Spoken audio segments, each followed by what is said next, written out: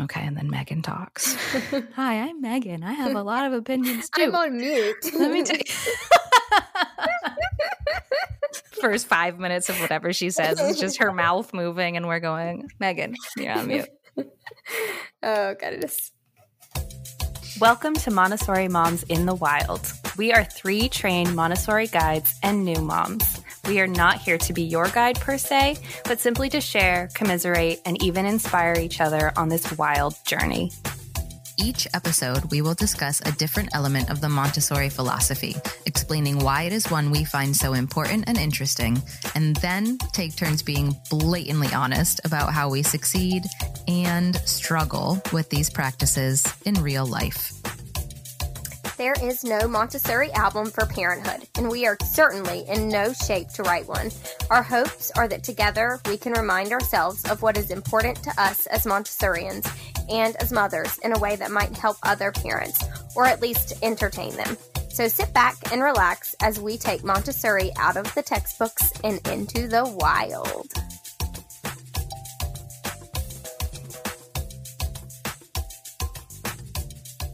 Welcome, everyone. My name is Laura. I'm a mother of 1 and a certified Montessori lower and upper elementary teacher, so that's ages 6 through 12. I'm here with Rachel, mother of 2, with her Montessori infant toddler certification, that's ages birth through 3 years old, and Megan, also mother of 2, with her Montessori certification in lower elementary, ages 6 through 9. And in case you haven't been listening, she is quite actively working on her Children's House certification, so that's 3 through 6. All right, so let's start by catching up. I feel like we haven't all 3 of us met in forever. So what has everyone been up to? And maybe not in the last forever, but this week. What's everyone been up to this week? Rachel, do you want to start? Yeah, I can go. It's good to be back with all 3 of us. That's exciting. Yeah, summer has come to an end and we're back at school. So I'm not. I'm still on maternity leave and spending some time with baby girl, which is super nice, but also weird because my little boy goes and then I'm still here and I see everybody. But it's good. The transition for him, he's been excited, but he's very tired. So we have to get back to going to bed earlier and taking solid naps and all the things because last night was not fun with a lot of wake ups and I still have a baby that's nursing in the middle of the night. So it's just a lot. But hey, we're hanging in there. So how are you? What have you been up to? Well, I also am super jazzed to say that school has started again. Not for me also. And that has been interesting. That's been an interesting mix of emotions. So last week was the teacher work week, and I thought I would have some serious FOMO just knowing that everyone was back. But I didn't. I was fine. And I think that's because the work week is grown-ups and meetings, right? That's the worst part. No one, that's not what we do it for. Nobody wants to go to that part. Exactly. So I was totally fine with being home for all that. But then as of a couple days ago, when this week started and my child was able to go back on day 1 because she's now the big kid in her toddler classroom, which is crazy. Which is crazy that we're here. How crazy is that? That's when I started to get the feels because as we walked up the sidewalk and I just saw car after car, families I know pulling up and kids getting out. And I'm just my babies, I hope they're having a good first day. And so now I feel it a little bit, but it was honestly very much cushioned by the fact that my daughter was so happy to be back. I mean, literally tap danced out the door all the way up the hill to her classroom and just charged in there and was see ya, Mom. So that is just the best feeling in the world. That feels good. Doesn't it? Yeah. We were all sharing messages that morning of them going to school. And I mean, he woke up just, I'm going to school. Where's my bag? Just so stoked and ready. And yeah, it's bittersweet for summer to come to an end. I'm glad I didn't take him because as he drives off going with my husband, I'm bawling and I don't even know why because literally he was a hellion last week and I was oh my God, I cannot function with you at home. You need to go to school. But he's so happy and he's thriving and I know she is too. So, that's a big mom win right there. So as many other emotions as I've had being a former teacher walking back onto the campus for the first week of school, being a mom, bringing my kid for a really happy, positive first week of school is just irreplaceable. I love it. Yeah. So just quick behind the scenes note, poor Megan, as soon as we did the intro, was summoned to her children's school because they have gone through all of the backup clean clothes that they have accessible for her daughter. So she had to do a quick run over to there to drop off some stuff. So I guess we just might as well move on to the topic. Yeah. So let's kick it back over to Rachel, and Rachel can talk about what we're going to discuss today. So we're kind of going to step into risk and getting dirty and Maria's thoughts on that and kind of our take on that. So as a parent, one of our top priorities usually is keeping our children safe, right? The world we live in today has become very scary, and some days being a parent just seems somewhat heavy. So we go through life each and every day doing our best to make sure nothing happens to them. So this week, we are going to discuss something that may challenge you as a parent, and that is letting your child take a risk. So Maria Montessori found that children's best learning takes place through their senses and through their physical activity within their environment, meaning through experiences they learn best. Some important experiences they learn and develop from are taking risk. Montessori said, only through freedom and environmental experience it is practically possible for human development to occur. She found that through taking risks, children grow physically, mentally, and emotionally. So there are many risks we can let our children take, such as physical risk, like climbing on a structure that is challenging to them, taking risks that build self-confidence, such as ordering what they want at a restaurant and being brave in that way, and even encouraging your child to get dirty or play with the shaving cream if they are not so keen on the sensitive experiences. When children face challenges, they develop confidence, whether they conquer the challenge or not. Risk helps children build new skills. They help them to know their limits and be confident in their decision-making and help them become aware of their boundaries. So you might ask, what can we do as parents? What can we do as teachers and caregivers to help support them through this journey of taking risk, and how do we encourage that? 1, we can provide opportunities for risk-taking, and 2, we can encourage risk-taking. A very popular phrase Maria was known for saying was, never help a child with a task at which he feels he can succeed. As parents, teachers, caregivers, we must sit back and resist the urge to swoop in. This is when observation really comes in, which we also discussed in episode 21. Just try to step back, observe, and let them be. So, what do we have to share on this topic, ladies? I love this topic. I think this is such an important one. And I jokingly have been at parks and playgrounds with you guys and have heard, a little kid run past and say, I want to go to the sandbox, and have the parent not far behind yelling, no, you're going to get dirty. And I just always wish we had a little business card, just slip that parent to be like, you should check out why. That's okay. It's okay. It's okay to get dirty. Now, I get it, right? There are going to be scenarios in which the risky play that they want to engage in, or the absolutely filthy task that they are drawn to, is not realistic in that moment. It's not feasible for you to let that happen. The risky play is actually quite dangerous, right? Maybe they're trying to climb to the top of a 40-foot structure and jump. And no, you're not going to do that when you're 2 feet tall and 3 pounds. That's not a safe idea. However, there are going to be other times where it's not quite that severe, and you kind of have to weigh the risk there. What is worst case scenario if they were to fall down? How bad would it be if they did trip and scrape a knee?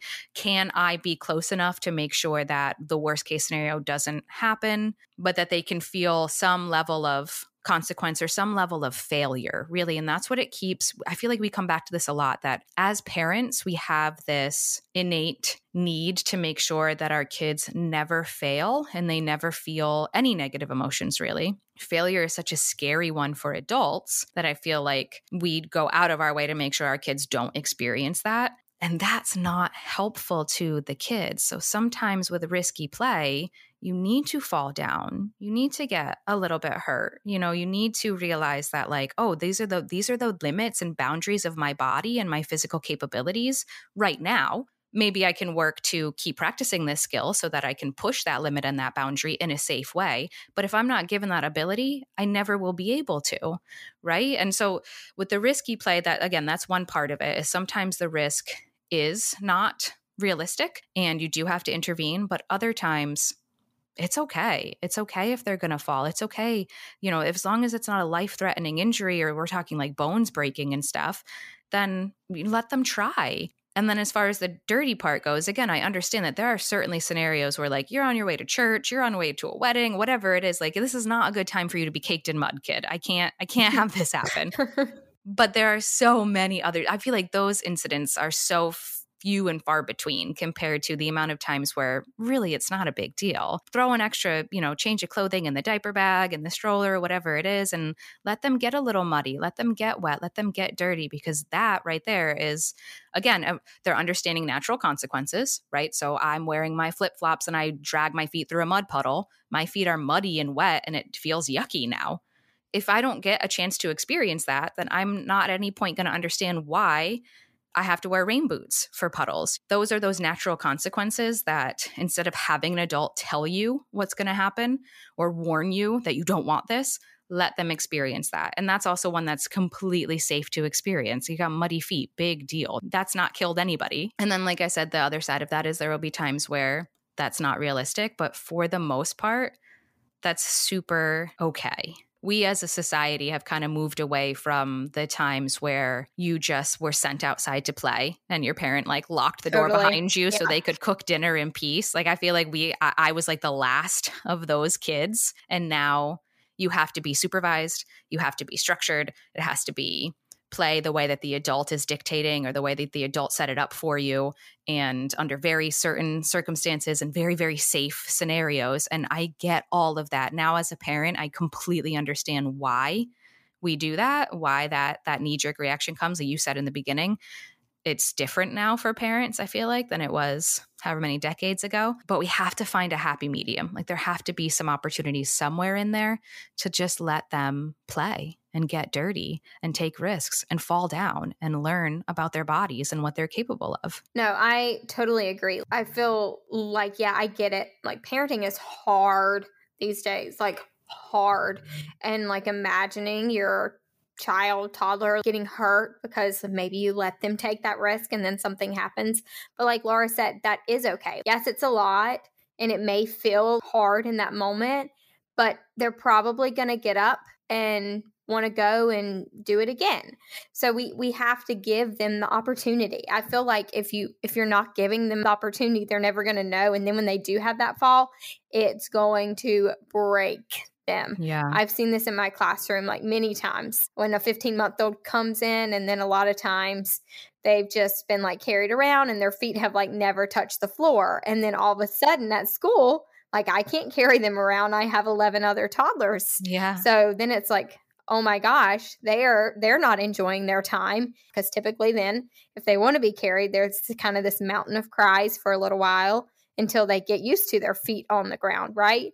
So we have to give them the opportunity to have their feet on the ground so that they have these experiences. Yeah, to trust their own bodies. It's such a vital part. Right. That little 15-month-old is coming in there and saying, I don't think I can do this. Like looking at all these bigger kids up through, almost 3 who have been moving and walking for so much longer than they have, and thinking, I can't do this. Like, where's my adult to chauffeur me around everywhere and tell me what's safe? So yeah, that's tough. That's really scary for them when they don't get those opportunities and then they're thrown into it. And then when they do take these risks, the exciting part is the reaction. Typically, once it happens a few times, but then they're able to climb up that ladder, or they're able to swing independently and that swing without falling, that's when you see like that smile and that proud toddler just stands in front of you and just glows because they're so proud of themselves. And then as a parent, teacher, caregiver, you get that reassurance and knowing, hey, I did the right thing. Even though it was hard maybe in the moment, I did the right thing. And I helped them take this next step, and that supports their development, which of course is what we want to be happening. Oh my gosh, that I did it moment is that is everything. That is everything. If they can sense that you don't trust them, then they don't learn to trust themselves. And I feel like so many of us as adults still struggle with that now. And it'd be interesting to know how many of us were picked up and carried over puddles and just, protected as much as our parents possibly could for as long as they possibly could until we got out of a bunch of sensitive periods and our brain started to think of things differently and everything felt so much scarier. I think what you said too is really important about the ability to let them fail and then get up and try again, because I have caught myself assuming that if something was hard for my toddler, she would give up and walk away and that would be it. So like I probably should just intervene right at the right moment so that she stays interested in that task. And that has not been the case. Every time that I've been able to successfully sit on my hands and just observe and just let her do her thing and let her fall down or get stuck or get frustrated or whatever it is, I have been just floored to watch her then get back up, dust herself off, and go right back to it. Like now it's personal. I am going to do this thing. I am not quitting until I've done this thing. And I just I beam watching that and thinking, girl, if you can keep that perseverance for the rest of your life, like you are so much further ahead already than I even ever was. Totally. You know, like I definitely was that kid where like things came easy to me. A lot of things came really easily to me. And so as soon as I came up against something that didn't, I was like, I quit. I'm done. This is scary. It's not easy. I shouldn't do it. Yeah. And I just never, ever, ever want her to feel that way. And that groundwork is being laid right now and letting her have risky play, letting her get dirty, letting her feel natural consequences for her actions, and then get back up and try again. Yeah, no, you said it. Like it's happening right now. So, and I want to make a point to say too, the same risk a toddler's taking is not the same risk your 14-year-old is. Right. So these are like very different things. Very true. We're talking more about in that first few years of life till really about 5 or 6 is when we're really wanting them to just take these risks, to not be afraid to like take that next step when they want to experience something like Laura just said. Now, a 14-year-old, that's a whole nother realm, and I am not at all, I'll let Laura speak to the older age on that. I'm not at all developmentally trained in that area, but I just wanted to make that point. You're not listening being like, oh, so I should let my 14-year-old do whatever no, that's not what we're saying. Yeah, not at all. We would never say that. We also aren't saying to let your first plane of development child do whatever they want. Like I said, there definitely are going to be parameters around risky play and when it's a good idea to be super filthy, dirty, and wet and all that stuff.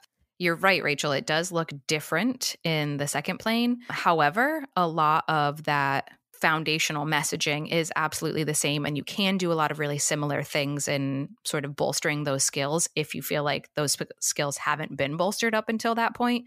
But we'll circle back to that. Let's give Megan a chance to jump in. She's back. So let's give Megan a chance to share in about what she wants to say about risky play and getting dirty, specifically in this first plane with these younger ages. And then we can circle back because, you know what, we probably have some listeners that have older kids who may or may not right now be thinking, well, what does that look like at this age? Or, oh, if I haven't been doing that, like, how do I help? So I do want to come back to that, but let's give Megan a second. Megan, go ahead. Okay, I'm here. Welcome back. Welcome back to me. Yes, I had to go drop off some things at my kids' school as soon as we started recording. So just like real mom moments. So I have no idea what you guys have been talking about, but I had actually found a New York Times article. Did you talk about this? No, but you always find articles. So thank you for that. You don't even need to know what we said because you're going to bring something completely unique and it's helpful. So you just do your thing. And it was talking about how risky play builds resilience. So it says Peter Gray, an evolutionary psychologist and researcher at Boston College who has studied how children educate themselves through play and exploration. So just side note, as Montessorians, we know, right, that children learn through the senses. Back to this quote, argues that the opportunity for children to play outside with other children have decreased over the last 60 years, leading to rising rates of anxiety and depression among children and adolescents. Ooh. So I just thought, I mean, it says a lot of other things. You can go look at this. It's called Risky Play Encourages Resilience. And so not only, you know, the importance of sensory exploration, of gross motor development and trusting your body, but the whole experience outside and learning to make mistakes and how to get back up after falling. And also just kind of the benefits of being outside are huge for anxiety and depression. Like there's a ton of studies about this. So we really can't go wrong, right? But something I was thinking about was that for us as parents, our anxieties really kind of narrate our experience and like what happened to us as children. So I feel like it can't just blanket say encourage risky play because that looks different for everyone. Some parents are very anxious about this kind of thing, say they had a huge injury when they were a child, or they didn't have a lot of opportunities to be outside. Maybe they grew up in a city and so then they're out playing in the woods and they don't know. It just doesn't feel comfortable. It doesn't feel familiar. So our experiences really shape how we view this. So I don't want to tell everyone like, go be riskier than you are. Some parents feel really comfortable, some don't. So my thoughts basically were, are you allowing your child to trust their own body? Are you allowing them to take enough risk that they can learn to make mistakes and get back up again? And what was the other thing I was thinking about? I think that's all. Yes. Sorry. And that is all. And that is the end. No, it's not the end, but those were some of the things that I was thinking about because I know that a lot of my like childhood injuries really shape the way that I respond to certain things that my kids do. Like when I was younger, I had something fall on my head while I was sleeping.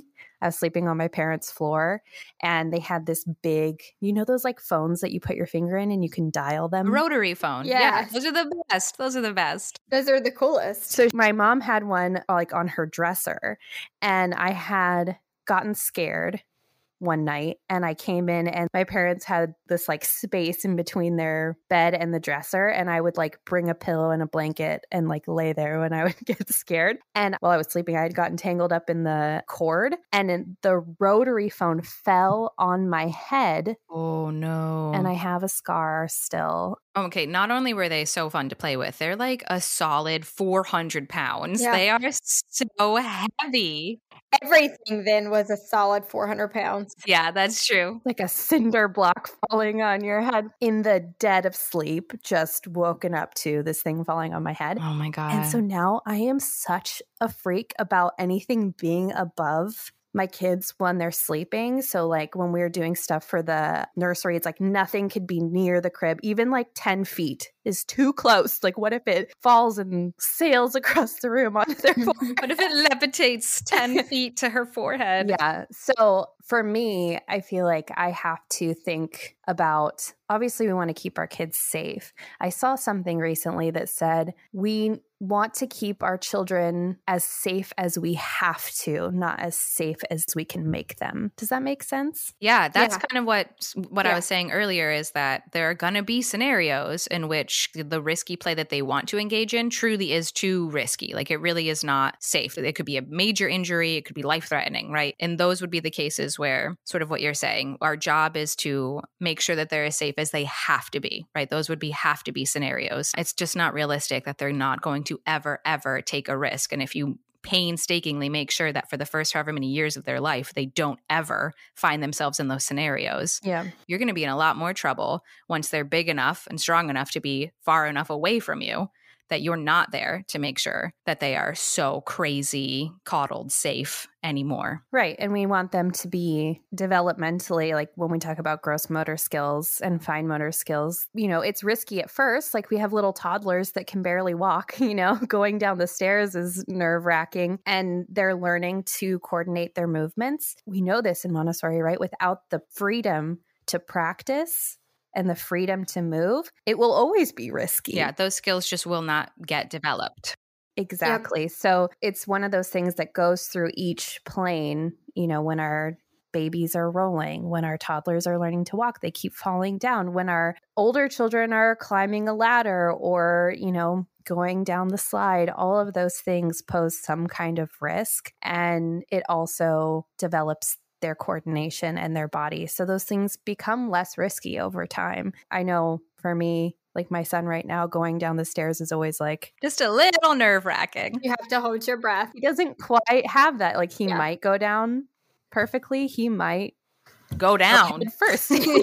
Who knows? Quickly, I did want to mention, because I've seen it circulating a lot, the whole be careful thing. Can I talk about that for a second? Oh, yeah. Like not saying be careful? Yes. Yeah. So the school of thought is that the phrase be careful, which I just want to say, I say it all the time. Can't help it. I heard it my whole life. It's so hard not to say it. It's ingrained. Yeah. If you hear it your whole life, it is just exactly, Rachel. It's ingrained. That's just how we express ourselves.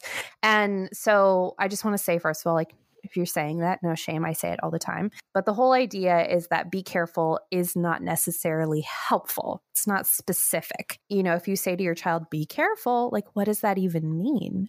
Right. In what way am I supposed to be being careful right now? Yeah. Does that mean stop? Does that mean, like, it's just, we've talked about this before. Instead of no, stop it, you know, we've talked about giving alternatives and things that you can do and trying to be as specific as possible about that. And so the whole idea of be careful, the alternatives. Do you guys have some good alternatives to be careful? Yeah. So I also recently saw a post that was like, we don't say be careful in our house, and just kind of went right to the bottom line wrap up, which is that if you find that you are constantly telling a toddler, be careful, be careful, be careful, you are accidentally giving the message that the world is unsafe and scary, and you should be like on high alert at all times. But you're not really giving them any action items for how to navigate the fact that sometimes the world is scary and unsafe. So I like to say other things like watch your balance, or I'll tell her like, look at your feet. It depends on what the issue is. If the risky play is that she's on the edge of something and she could fall off of it, then I might be cueing her to watch where her feet are, hold on tight with her hands, you know, check your balance, feel your balance in your body, things that she can understand instead of just, oh, be careful. Yes. You're not saying you should be scared right now. You're saying, here's how you can succeed at this risky behavior. Exactly. Here are some tools to empower you to get through this scenario safely. I love it. Again, it depends on the scenario. If we're playing at the beach and she keeps going to the water, I might stop her and say, look at the water. It's moving very fast. It's very strong. We have to make sure that we are in control of our bodies and you're staying near mommy and holding on to an adult because the ocean can pull. Do you feel it pulling? You know, and I'll like explain to her and let her experience why. What is the unsafe part of this scenario? And so how do I navigate that? Because I don't want her to just shut down in unsafe, kind of sketchy feeling scenarios.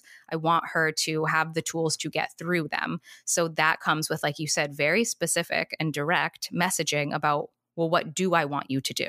Yeah, I think it depends too in the situation they're in. But I think typically I say watch your body, because typically if he's doing something risk-taking, his body is involved in that, obviously. So watch your body, and then more in detail of whatever I see happening and how to help him through that. I also want to speak to one thing Laura mentioned earlier when we were kind of taking a little break. One big thing that I really push as a teacher in my classroom is, even though we want them to take the risk, we don't want to put them in a situation they can't get themselves out of.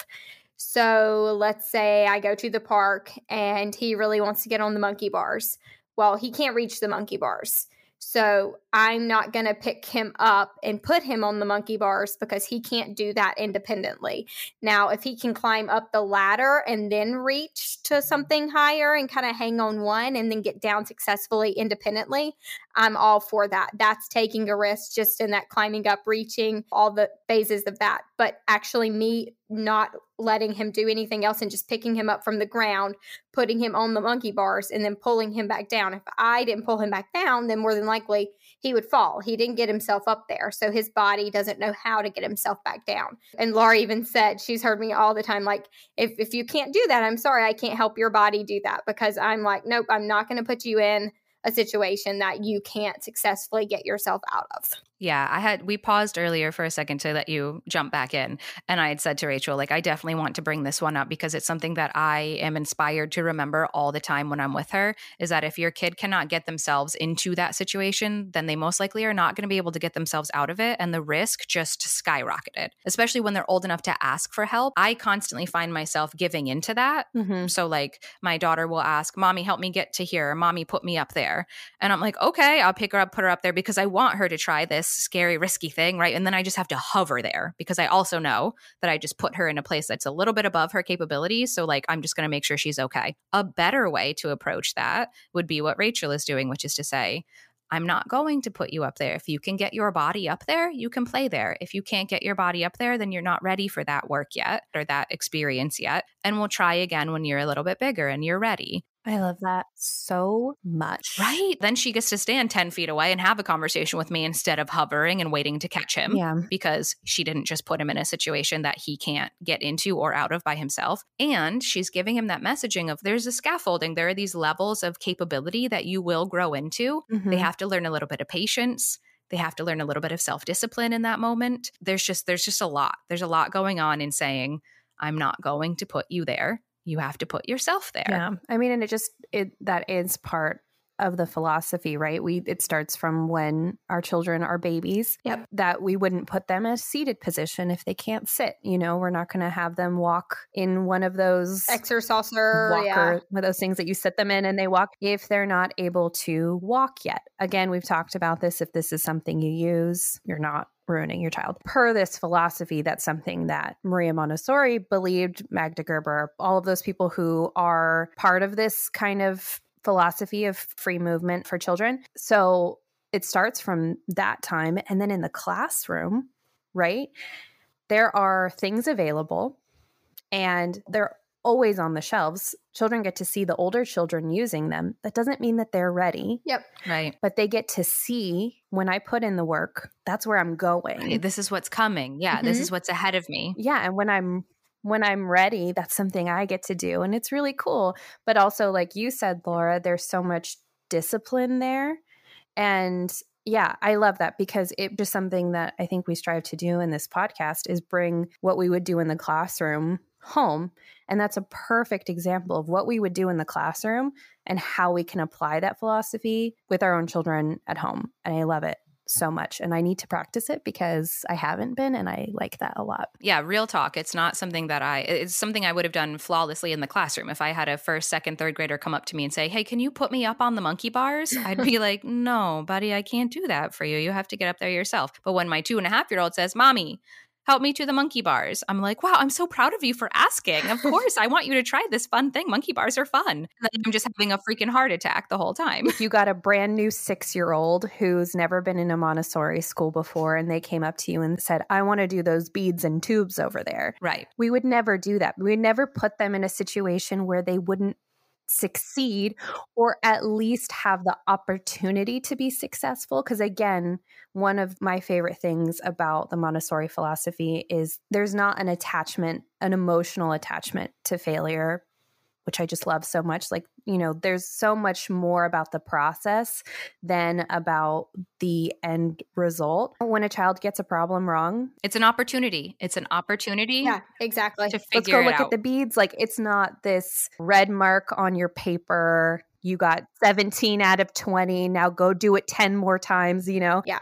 I think that it's just a really cool way to have the risk be manageable for them. So it's not just risky play, go throw yourself off of a structure, go climb as tall as you can. It's about if they can get themselves into that position, most likely they can get themselves out of that position because we are not interfering, which again is so huge in what we talk about all the time. So thank you for bringing that up, Rachel. I feel like this is a good time to, Megan, you can help me out with talking about a little bit of what this might look like in that second plane of development, because, you know, we just alluded to getting 6, 7, 8, 9-year-olds. This can continue up through upper elementary too, up through the age of 12, where they have not really had a lot of opportunities yet. So now they're being thrown to the wolves at school with their crazy Montessori teacher saying, figure it out. Yeah. And it's all completely foreign. So do you feel like you have any tips or suggestions for parents out there with kids in that second plane of development who might be thinking right now, this is not something that we've had a lot of experience in. How can I make this accessible to my child? So obviously it's going to look a little bit different than some of these toddler scenarios. Yeah. I mean, so we've talked about, if you want to know more about these different planes of development, we have episodes on them, but we talked about how the first plane is very physical, sensorial. It's about movement.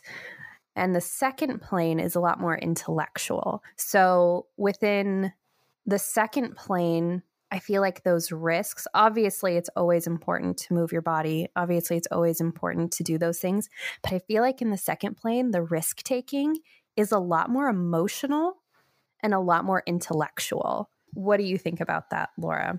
Yeah, I think actually, if I could go back to Rachel's intro, one of the examples that you gave from that intro that I think works really well into how risk plays out in the second plane is you mentioned ordering for yourself at a restaurant. So I think that the risk now in the second plane is much more social. Yeah. It's a social risk. How do I put myself out there as a person? I want to be accepted by my peers. How do I engage with people? How do I find my place? Right. And that feels so scary and risky. Yeah. There's a good chance they're a little more physically stable, and that a lot of the things that as a toddler, whether or not you gave them the opportunities at some point, they found opportunities and have figured it out and are feeling much more confident about kind of the physical aspect of it. Now the risk is pretty social and emotional. And so like you gave an example of you now have serious math work, right? You have long division problems and you might get some of them wrong. And I have had countless students where that felt like crippling. Like I'm not even going to try if there's a chance I'm going to get it wrong. So sort of giving those opportunities to see that I can take a risk and I can fail and I can get back up and dust myself off, and giving them little opportunities. Like, we're going to go out to a restaurant. I know that you want pancakes for breakfast. Why don't you practice with me telling me what you're going to tell the waitress when she comes to ask you what you would like? I would like pancakes, please. And say it with me a couple of times. And maybe when the waitress comes, it still feels really scary and they kind of freeze up. And you just you don't lose your patience. You don't just talk over them. Oh, she wants pancakes. You say, okay, we practice this. What would you like to do? Would you like toast? Would you like eggs? Would you like pancake? Maybe giving some forced choice questions where they have to at least tell you one of those things is what they want until they're getting to the point where they can just loudly and confidently say, I would like pancakes, because they've had the chance to do that and see that nothing's going to happen to me. I'm not going to be hurt. The waiter or waitress isn't going to attack me or judge me for my order. And that's something you can start too in the first plane. I love taking my toddler out to a restaurant and practicing with her what she wants, and then having her confidently announce what she would like. And everybody in the restaurant's like, oh my God, that's the cutest thing I've ever seen. As she declares, I would like pancakes, please, with blueberries. But those are all things that carry into that second plane. It feels more like a social risk, but that's where they're at. That's the most important thing for them, is figuring out where they fit in society. And so you have to take some risks to find your place. Yeah. And then that plane is so much big work. I mean, you might notice with your child, everything they want to do is big. They want to do the most of everything. I think that obviously we want them to have the opportunity, and our role as the adult, I believe, with that plane is to not squash their ideas, which is really hard because sometimes they have some wild ones, Yeah. And so I think as adults, we're tired. Maybe we have answered a million questions that day and we just kind of want to squash whatever they're wanting to do. And I think it's a lot about letting that confidence grow, and it's going to happen. One of the things that we know about those planes of development is that these characteristics there's nothing your child can do about it. They will display these characteristics. And so we can let those ideas and those urges that they have flourish by either encouraging them or guiding them. Maybe we can't do it that way, but maybe we can do it this way, and helping guide those interests in a way that builds that confidence so that they're more likely to take those risks not just emotionally and socially, but also intellectually. Like this is a time where they're really interested in a lot of things. And the more they know about the world, the more that they feel connected to the world, the more confidence that they have. So yeah, those are my thoughts on the second plane. I love it. And I hope that we've done a good job of giving a very realistic approach to how we handle risky play and getting, again, we didn't talk as much about getting dirty. That's pretty straightforward. That's also another one of those things that if you have a kid, you understand at this point, it's damn near impossible to avoid it happening. And so I guess our words of encouragement there, just let it happen. It's okay. There's so many battles that you have to choose. That is not one of them. I mean, that's a big trigger for a lot of people, though. I know for us, personally, like mess is not a huge thing for me. Like I'm fine with them running out in puddles, getting in the mud, smearing yogurt on their face. Like it's all fine for me. I know that's not true for everybody. And so it's the same thing for risky play. So what I want to say is wherever you're at, like this is Montessori, right? Wherever you are at personally, challenge yourself maybe to take down some of your own personal barriers if they're not necessary, and allow your child to go maybe a little further than you feel comfortable with and manage those anxieties in yourself. But that's different for everybody, right? So It's not like, go let your child do the things that make you feel wildly uncomfortable, but maybe inch towards that a little bit. Scaffold yourself. Exactly. Yeah. Meet yourself where you're at. That's what we always say with the kids is meet them where they're at. And don't judge yourself. If you're not that parent that wants their child to climb a tree and scrape their knee and cover themselves in mud, maybe you can start by going on a nature walk and see how that feels. Maybe let them play with a stick and see how that feels. So be kind to yourself. Mm-hmm. I think that's a great idea. And I also will say just one more thing too. You can sort of prepare for these scenarios, right? Mm-hmm. So I never leave home without, in my diaper bag, we have a pocket full of Band-Aids, a wipe to wipe off if we're bleeding, if we have a cut, probably a little thing of hand sanitizer just in case we touch something first aid kit. Really, like a little first aid kit. We have a first aid kit in ours. That's a huge one. If you're having a baby, put that on your registry, a diaper bag, first aid kit. Little mobile first aid kit. And lots of extra clothes. Yes, that was going to be my other thing is whether it's injury or just getting super dirty, maybe an extra pair of clothes, maybe an extra pair of shoes, just, pack for yourself to be able to get through that scenario without it being super stressful. Because I will admit, if my kid dives headfirst into a massive body-sized puddle at a park, we're not home, right? We're not just in the backyard, so I can't just strip her down on the deck. I do immediately feel anxiety about the idea of loading her into the car and the car seat,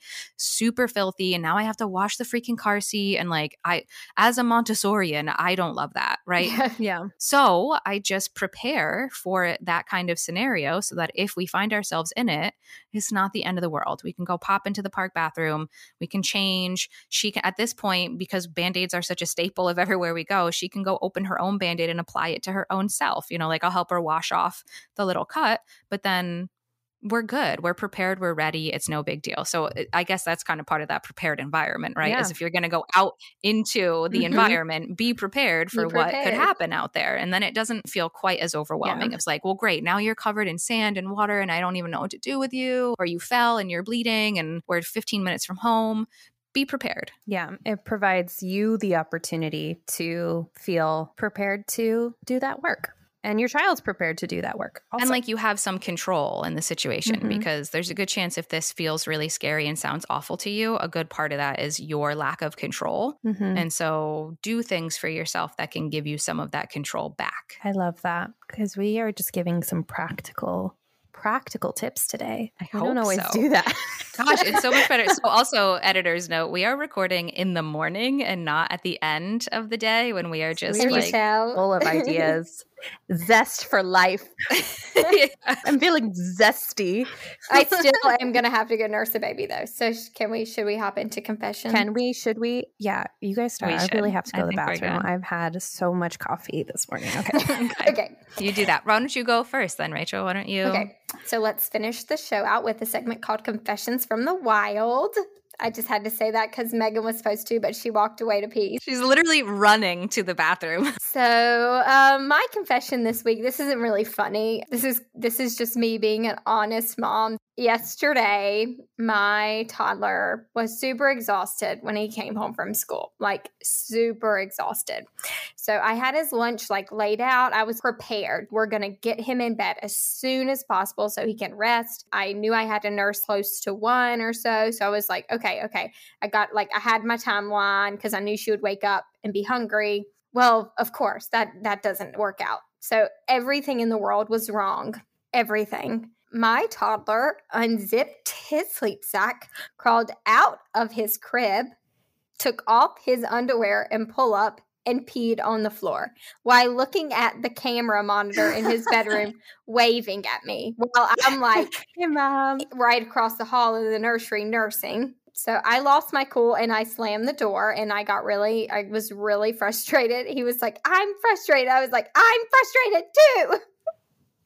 And I slammed the door and I lost my cool and it didn't feel good. And of course I texted Megan and Laura and I was like, but seriously, how, like my toddler did this? Like I had to step back and laugh too. Cause like seriously, the whole entire time he's looking at the camera when he's doing it. I also know he can successfully crawl out of his crib. This is only the second time he's done it. And it's been during the day. We're transitioning to a bed soon. Don't worry. Don't worry. Don't worry. Don't judge what me. You have to do. Honestly, I vowed that until my youngest child was sleeping through the night, I was not going to do a Well, floor she bed. is not sleeping through the night, but I think I'm going to have to do it. Yeah. And I mean, I can see you getting frustrated. You're so tired. You have a little baby. And yeah, that's really hard, Rachel.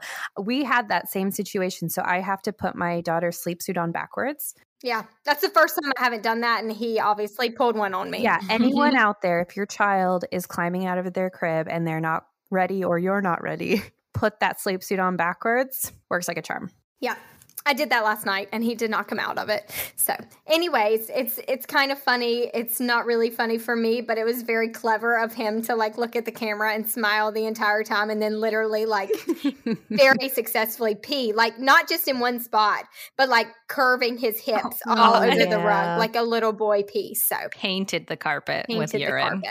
Yeah. Okay, what's everybody else got? So this is like half my Sharon and half my confession because I didn't get to Sharon. So I'm just really efficient like that. So everyone knows that Crocs are like the cool toddler shoe, right? And we're like a Crocs family because we're really cool. And my husband wears his Crocs and he also wears socks with them. Garrett does too. And it's like, yeah, it's... Yeah. Anyway, we all have them except for my son, which I've talked about. Poor child.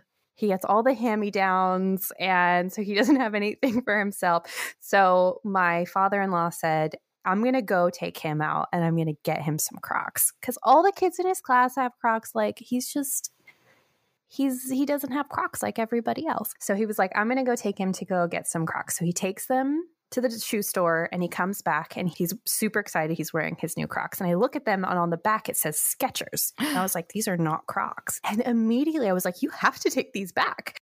And he was like, I mean, it's fine. They look exactly the same. And so I immediately had flashbacks to my trauma of when I was younger, I really wanted Heelys. Oh, yeah, with the wheels built in. Yeah, which I'm aging myself. But yeah. I actually saw a kid with those the other day when I was eating breakfast, cool and I haven't seen them since middle school. Still around? Still around, yeah. I guess. So they're like those skater shoes, and then the wheel, you can put it in your heel. Is it Heelys or wheelies? It's Heelys, right? Heelys, yeah. You put it in the heel and you can ride around on your heels and you look super cool. And so I really wanted them and I asked for them for Christmas. And my parents, being the just financially responsible, there's the word, humans that they are, they got me Skechers. Now, these clodhoppers did not, they had, so instead of like, so with the Heelys, you can take them out, right? And then you can walk around like they're normal shoes. The Skechers, they had hinges and the wheels stayed inside and you had to like unhinge them out. And then there was a front and a back. So they were kind of like rollerblades, like with 4 wheels. So they weighed 7,000 pounds, and they were like platforms because the wheels had to live in there at all times, and then you could just like pull them out. So I had these platform shoes, and I was humiliated to go to school with these Skechers. And I mean, now looking back, I'm just, it's just a spoiled little brat. But at the time, though, at the time, so traumatic.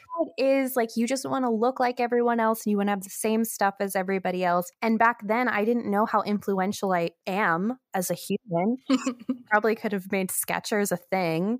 And anyway, so I just had flashbacks, and I'm sorry, Skechers, you can sponsor this podcast. I'm getting over my childhood trauma. You did a big 180 in this confession. It started with, you need to take these back right away, Skechers, not in my home. And now it's, okay, Skechers, you can sponsor our podcast. We love you. Also, I'm really powerful influencer, and I'll get everybody wearing your platform roller skate shoes. So if you want. Not just Skechers, I will also take sponsorship from Heelys and Crocs. Yeah, I like that. You really covered your bases here. Mm-hmm. Cool footwear. Who's going to be the footwear sponsor of Montessori Moms in the podcast? I can't talk. Anyway, okay. I don't want to tell you go. I don't want to talk more. I'm just going to go ahead and take over now. So I'm going to help you out. Mine's pretty short. It came to me this morning on the drive to school with my child because I actively sought out this playlist without her asking for it. So have you ever heard any of the music from Gracie's Corner? Yes. Yeah? I don't know. I should have looked it up before I started this confession. I'm not sure if it's a show or if it's it's a show. It must be a show. I'm guessing it's a show, but it looks like it's a YouTube channel. Is it? Yeah. Okay. Well, I don't care who you are. That shit slaps. Like, Gracie's music is so good. It's so good. It has it's got a beat, it's got layers. It's just she takes every single one of the classic kid songs that you listen to 8,000 times and want to drive off the road and makes it fun. It's not Coco Melon playlist. Oh my God. Don't even freaking come at me with Coco Melon. I refuse. Yeah. I refuse to do Coco Melon. There's a baby's bag. Rachel's got to do a little nursing. This is just a very real mom cast. Megan has to go bring backup clothes to school. Rachel has to nurse a baby. I am admitting that I willingly now drive around to children's music. That slaps. That slaps, though. The Gracie's Corner versions of all of the classic songs. Plus, she's got a couple originals in there. Wheels on the Bus, dude. Hell yeah. I would listen to that on repeat per Gracie's version. Okay. I'm going to add this to my playlist. Please do. Please do. So I'm a big fan of, I did not grow up with him, but have gotten on the Raffi train. Raffi's fun. Totally. Mm-hmm. Also did not grow up with, but now love Laurie Berkner Band. Totally. And my new addition, which is totally different from the other two, because the other two also are much more of your sort of cliche children. I mean, they're fun. They have lots of instruments. They're definitely well-written songs. But Gracie's Corner is where it's at. We are now bumping those kids' songs. Should we be sponsored by Gracie's Corner? Is that possible? Gracie, are you out there? Do you want to sponsor us? Can we get paid for this confession? But yeah, that's it. That's my confession, is go check out my confession / advice is go check out Gracie's Corner. You're welcome. And if you don't like it, I don't even want to hear about it. Don't talk to me about it. My advice is to go buy yourself and your whole family some Crocs. Or Skechers or Heelys. Please do not forget that we have all these potential sponsors now. Yeah, I'm just begging for money today. Yeah, Rachel would like to be sponsored by any kind of carpet cleaning service. If you're what are they called? Stanley Steamer. If you're Stanley Steamer, if you work for Stanley Steamer, go out there and tell your boss it's time to sponsor this. 1-800 Steamer. Stanley Steamer. What is it?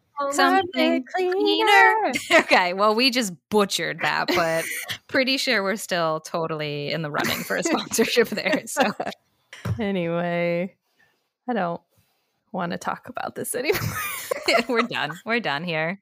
Thank you for listening to Montessori Moms in the Wild. You can find us on Spotify and Apple Podcasts. If you enjoyed this episode, please subscribe, follow, review, and rate. For more of our content, you can follow us at Montessori Moms in the Wild on Instagram or email us at montessorimomsinthewild@gmail.com. We would love to hear from you. Until next week, stay wild. Bye.